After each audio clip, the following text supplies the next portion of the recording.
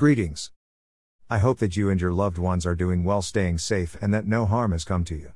This is going to be a longer post than usual, so please excuse me while I rant a little bit before we delve into the seventh and last universal law. I thank you in advance for your patience and understanding. Since the states are reopening and people are trying to figure out how to regain a sense of normality in their lives, we have to remember that COVID-19 is still a pervading factor in our lives.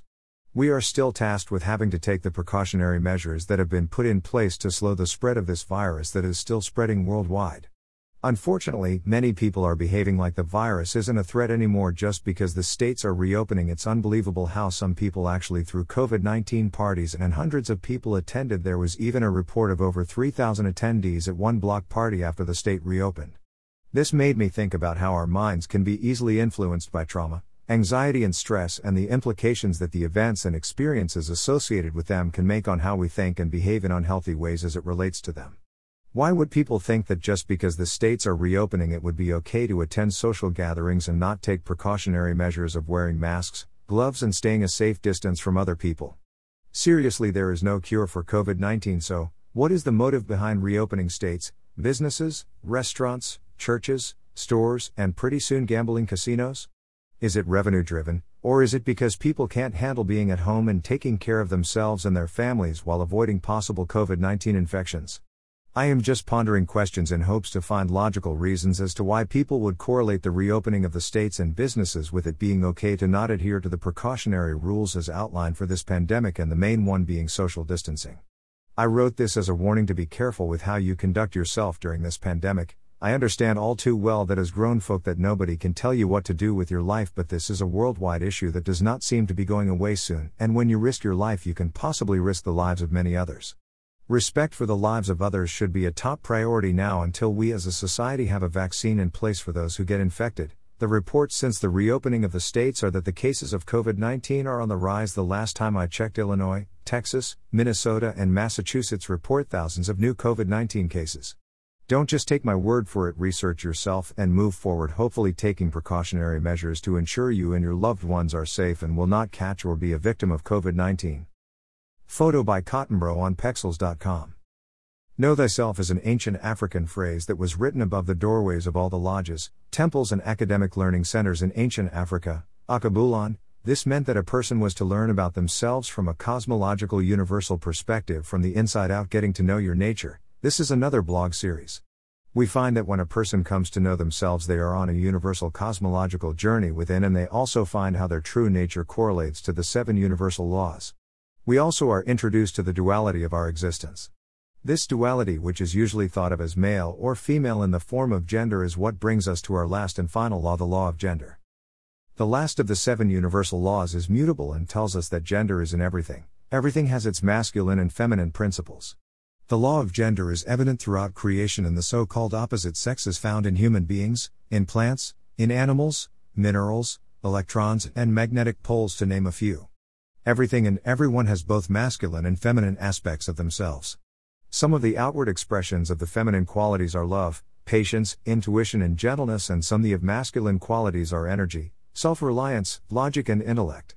Know that within every woman lies all the latent qualities of a man, and within every man those of a woman. When you know this, you will know what it means to be complete. The law of gender is the creative law, and it tells us that everything in nature is both male and female, and we require both to exist. This is a principle that many people grapple with because of the way society has its way with programming the minds of people beginning in early childhood. You know what I am talking about, that old boys wear blue and fix cars and girls wear pink and cook and sew stuff. Well, if you can learn to apply the law of gender to your life, harmony and creativity will flow much easier, and you'll experience some things for your benefit, things that you are used to being only for the opposite gender that you will find out you really like, and if it wasn't for the law of gender you would have never dreamed of doing. Without the dual principle of male and female in all things, there could not be a difference of potential, a perpetuation of motion, nor regeneration. Think about how a batter works, negative and positive, yin and yang. All of these represent male and female aspects. All of these things are the result of changes that occur when something changes from what was into what is to become into what is now or the present.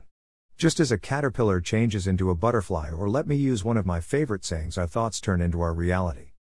Consciousness, or thought, is the masculine energy, whereas the life force that brings form to the thought in physical reality is the feminine energy. Together, one experiences both the masculine and feminine energy, which is known as the creative process. The law of gender also states that all seeds, ideas or spiritual seeds, have a gestation or incubation period before they manifest. In other words, when you choose a goal or build the image in your mind, a definite period of time must elapse before that image manifests in physical results. For anything to grow, however, it requires energy. Plants require solar energy, for example.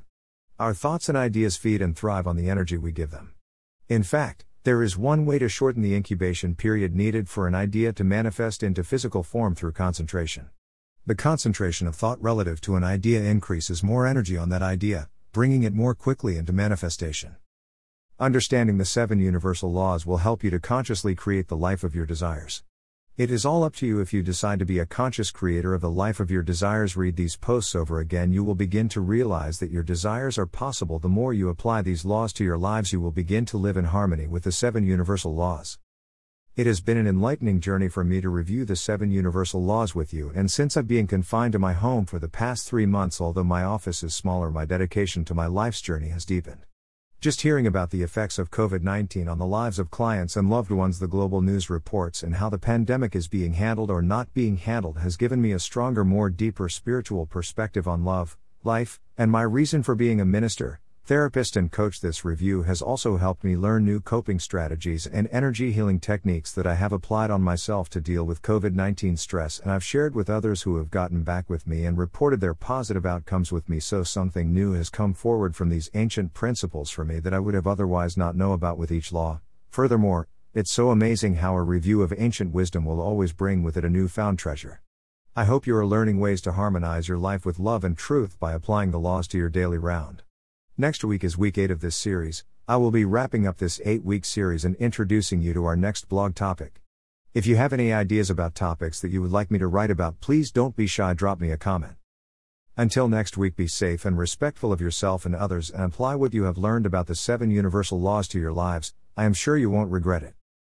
Your mind is your canvas, the universe is your landscape. PEMS Balance.